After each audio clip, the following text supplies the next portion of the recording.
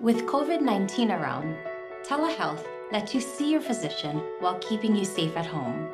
If you have questions, we're here to help. Stay safe, take care of each other, and use telehealth. We're UHA Health. Aloha and welcome to UHA's Connecting the Dots podcast. I'm Kainoa Carlson of Hi Now, and today we'll be connecting the dots with some of UHA's doctors and other guests on various health and wellness topics and tips. Connecting the Dots starts now. Today we're connecting the dots on the well-being equalizer with Michael Story. He is a senior workplace wellness advisor, and Michael has been with UHA Health Insurance since 2019. As a member of UHA's WorkWell team, he introduces workplace wellness solutions to organizations throughout Hawaii. You might even recognize him as our moderator for UHA's Work Life Reimagined webinar series, where he discusses topics such as the impact of employee experience and customer experience, navigating burnout, and more. Very important topics there. Michael's passionate about improving employee wellness and helping employers support them through sustainable programs. We're proud to have Michael join me in hosting the Connecting the Dots podcast. Welcome to the podcast, Michael, and I know you'll be here for future podcasts to come, so we're very excited. Hi, Kainoa. Thanks for having me. Thank you so much. Now, Michael, when we think about what it means to be healthy, we think of work-life balance. That's an obvious one. Maintaining a healthy diet and exercise, but what does well-being mean to you? Yeah, for me, well-being means feeling good in all aspects of life, Kainoa. I actually look at 8 different dimensions. For example, work, having a job that fills me, or the physical dimension. And I put into that category exercise, nutrition, sleep, social well-being as well. So connecting and building relationships with others, or emotional, managing stressful levels and just coping with life in general, or my spiritual dimension. Do I have a sense of purpose and meaning in life? Financial, am I satisfied with my current and future financial situations? Intellectual is one. I always want to try to expand my knowledge and skills personally and professionally. And environmental, living in a built environment that I can try to make the best it can possibly be, and making sure it provides those minimum basic needs for me. And so that's what I look at and what I think about for me when it comes to well-being, is I want to try to feel good in these 8 different dimensions of my life. Yeah, and you really kind of covered all the surfaces of what people are going through day to day, right? Emotional, spiritual, financial, intellectual. Right. Can all of these different aspects of well-being be maintained at 100% of the time with so much going on? Not by me. That's a really good question. It's one that I've pondered and researched to help my thinking. I've yet to find a cohesive document really that satisfies my curiosity on that question. What I have to draw from are my own experiences and experiences of others that I talk to about the question, right? To me, well-being is this very fluid thing. It's dynamic. I liken it to the graphic of a music equalizer, hence the name well-being equalizer. Well-being is like an orchestra, or better yet, I could give the example of a symphony. Similar to the different sections of an orchestra, you would have the strings, percussions, brass, woodwinds. There are also different sections, or what I call dimensions of well-being that we just went over: work, physical, social, spiritual, financial. But for an orchestra, it creates a symphony, right? The symphony it's a musical composition of the full orchestra and all the sections. It's this immersive and multi-layered, ever-changing music. It's beautiful, and it's controlled by a director, or what they may call a maestro. Really, well-being it's no different. It's a composition of all these wellness dimensions. It's immersive, it's multi-layered, it's ever-changing. And the person themselves, Kainoa, is the director.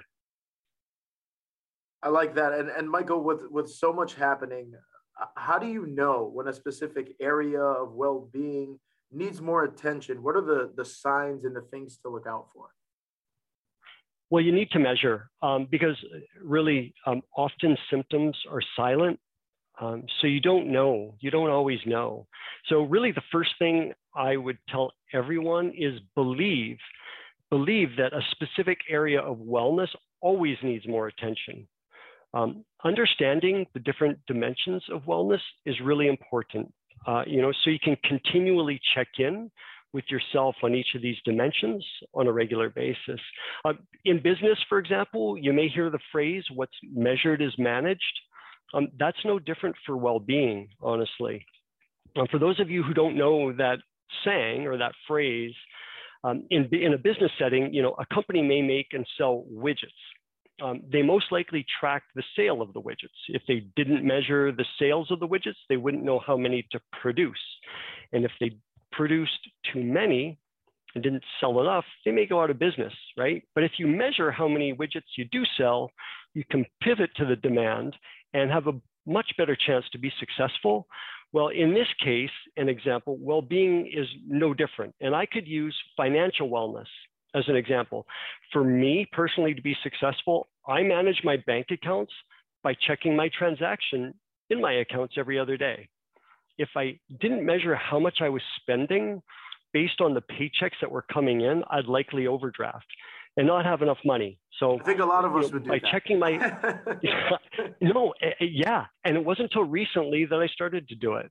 But by checking my accounts every other day, I'm measuring my cash flow to make sure I have enough money for my lifestyle. So, in short, you need to develop a measure for each area of wellness that makes sense to you and that can help you live as healthfully as possible. Now, Michael, you're somebody who's well-versed in kind of what it takes to be in this space of a healthy well-being. Can you share a personal story where a certain aspect of your well-being maybe wasn't as high as you wanted it to be? And how did you change that? How did you fix that?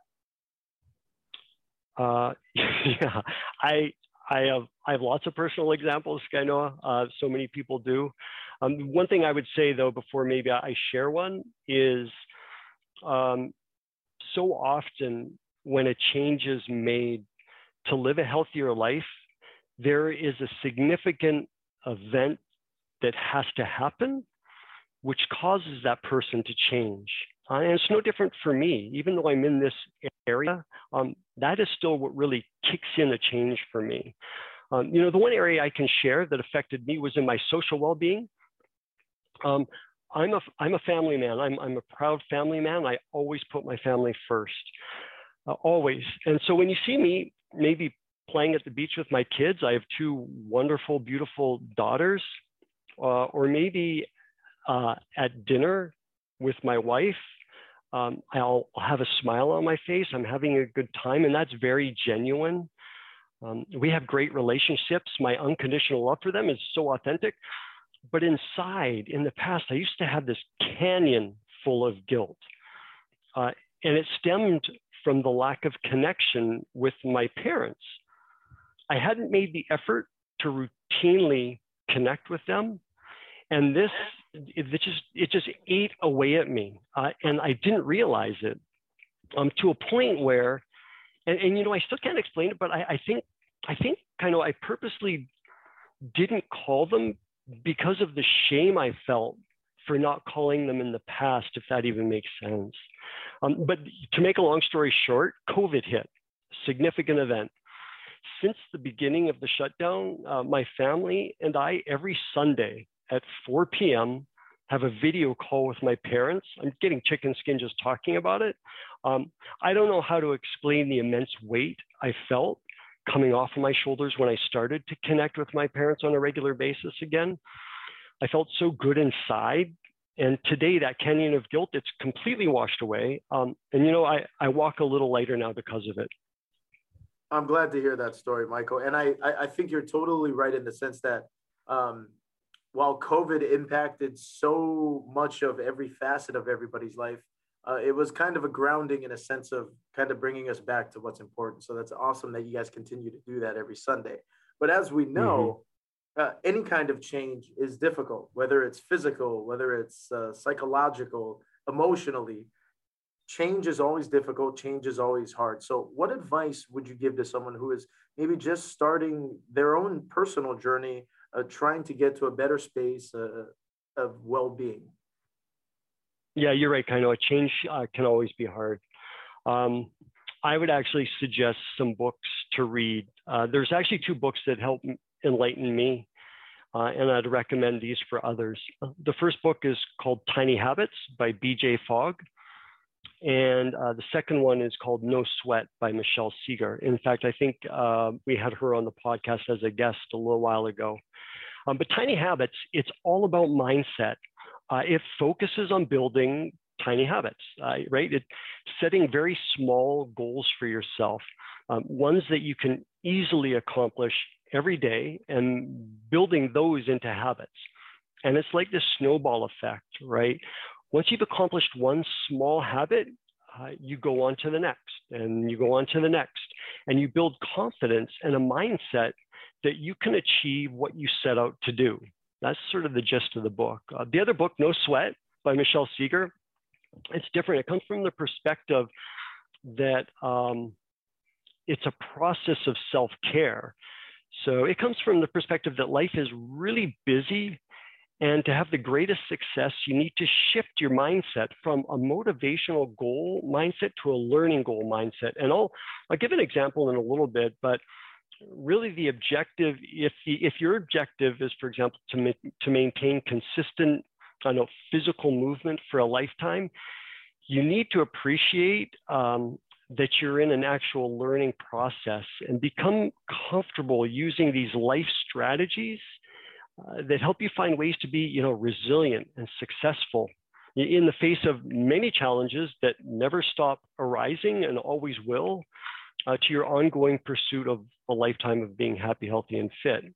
And so when you take a complex task like a physical activity and you place it into an environment that's dynamic, like daily life, having a learning perspective is key for an optimal outcome. And what do I mean by that? Here's the example.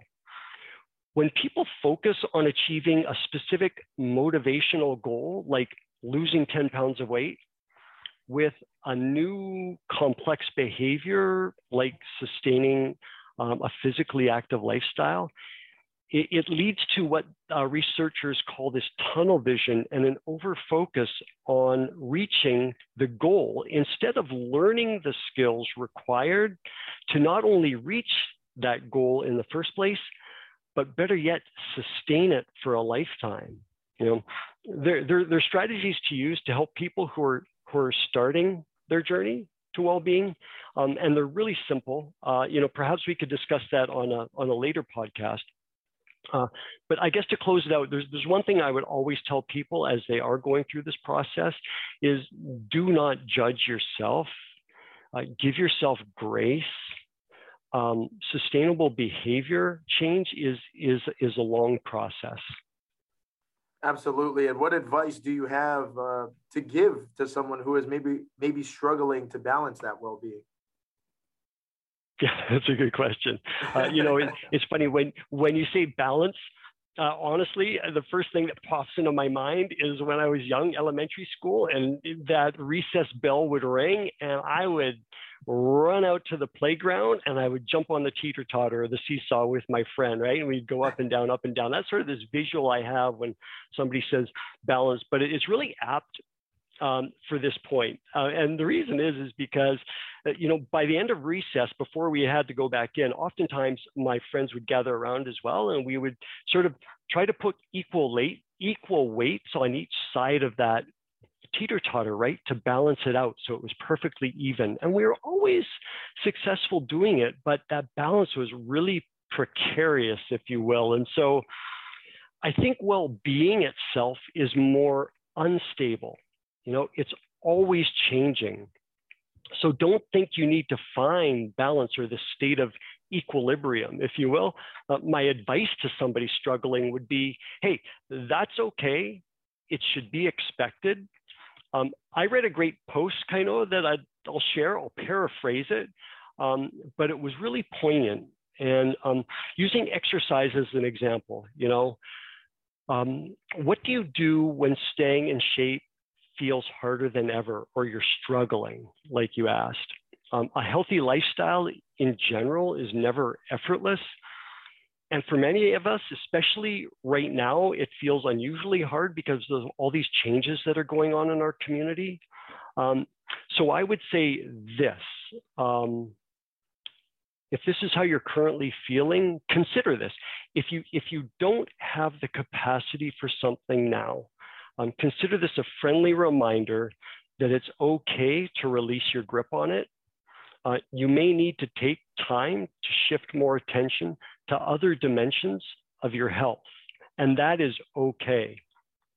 Even though, for example, nutrition and lifestyle behaviors are associated with physical health, the reality is all the wellness dimensions are interconnected, right? They're multi-layered. They're like that symphony that we hear. So suppose you're lonely and feeling disconnected from others. You know, your social wellness is being affected. So you're lonely, you're feeling disconnected. Maybe you're going to eat more or drink more to comfort yourself. And this may negatively affect your physical health. And maybe that might lead to feeling anxiety or anger, which challenges your emotional health. You know, so in this case specifically, if you're feeling lonely and disconnected, maybe taking more time to connect with people who care about you, even if it's remote. It might mean less time for other wellness activities, but that's okay. You know, ultimately, it could provide a bigger benefit to your overall well-being. So always remember, recognize how dynamic well-being is, and don't go it alone. Reach out, seek help, right? We're creatures of a community. Connecting with a healthy community that shares like desires and has similar values is important for this reason. Some people find this at church, maybe a training group, a hiking club, a Toastmasters program, even a DIY workshop at your local Home Depot.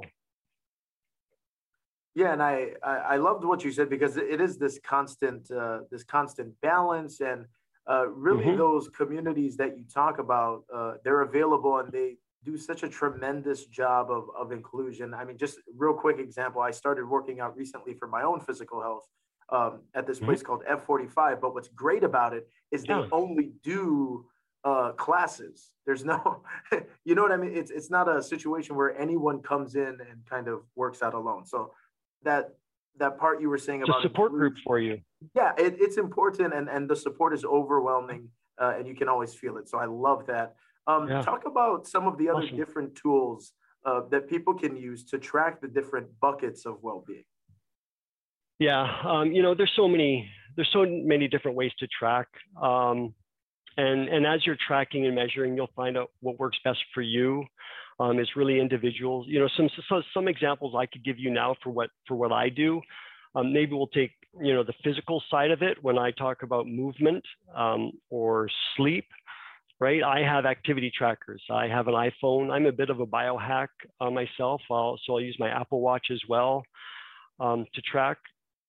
I have sleep trackers. So I have this ring. It's called an Oura ring. I also have a CPAP machine, and it does a good job for measuring the quality of sleep. You know, like I said, on the financial side, I already gave that example of how I tracked it. I regularly go over my bank account transactions. But look, there's other areas or other dimensions of well-being, like work or social, that are a little bit more philosophical. And so with those, I actually sit and I reflect on my own personal values or my desires, my beliefs, my inspirations, and I take those and I overlay what I do at work, and I simply ask myself, are they congruent, right? Or maybe for the social well-being, I think about my family and friends, and I reflect on, you know, the last time I talked to them in our previous conversations. So if I haven't connected with someone recently, I'll reach out and ask how they are, or maybe I'll follow up with someone about a comment they made on a more recent conversation that we had. You know, there's always a tool. You just have to figure out what works best for you. Definitely. What can living a balanced life do for someone? This is a really long answer. I guess I would come at it from this perspective. Everyone's different, and I wouldn't project on what it does for me to somebody else. But maybe I could share a personal story. It's one that today I still think back on, and I'm very proud of. There was a point in my life, where I didn't manage my finances. I mean, I was scared, to walk to the mailbox and open it up to see the bills that were inside. I'll never forget the feeling. I'm getting it now, just talking about it. And I think a lot of people have had that same feeling. It's awful. It's absolutely awful. I was at a point in my life where I wasn't managing my finances. I wasn't nurturing my social connections. I didn't pay attention to what I ate. I wasn't purposeful about my movement, and I didn't like my job. It became a vicious cycle, right? And because of these lifestyle habits, I felt constantly stressed. I was anxious. I wasn't sleeping well. I was grouchy. As I reflect back on it now, I saw myself pulling away, pulling inwards. And honestly, I think I was scared. I was uncertain about the future. I lacked confidence. I didn't believe in myself. I was just trying to make it day to day and paycheck to paycheck. How this vicious cycle stopped is a story too long for the podcast. But again, there was a defining moment in my life. And look, all at once, because of that moment, I ripped off the Band-Aid. I went to the doctor. I got my lab work done. I went for a sleep test. I participated in this lifestyle program called the Ornish program. I created a spreadsheet to track all of my finances. I ended up quitting my job, and that leads me down a path, or led me down a path to where I am today. And I continue this journey. Every day, I consider a new opportunity for me. Every day, I try to connect with those people who are important to me. I purposely move now. I have a very nutritious diet. I have a CPAP machine, so I sleep better. I have a job that I love. And not only do I have my day-to-day finances under control, but I have a plan in place. I'm happier. I laugh more. I feel closer to my family. I know how to handle stressful situations when they arise, because they're always going to, but I'm not as anxious. And you know what it is, Kainoa? I think I feel true joy, and that's what it's done for me. I know it can do for others as well. As they say, joy is an inside job. I don't know who to attribute that quote to, but it's one of my favorites. But let me be really clear too in that personal story. That didn't happen overnight. That took years. That took years to shed and to change and to get to this point. And to this day, I still have struggles.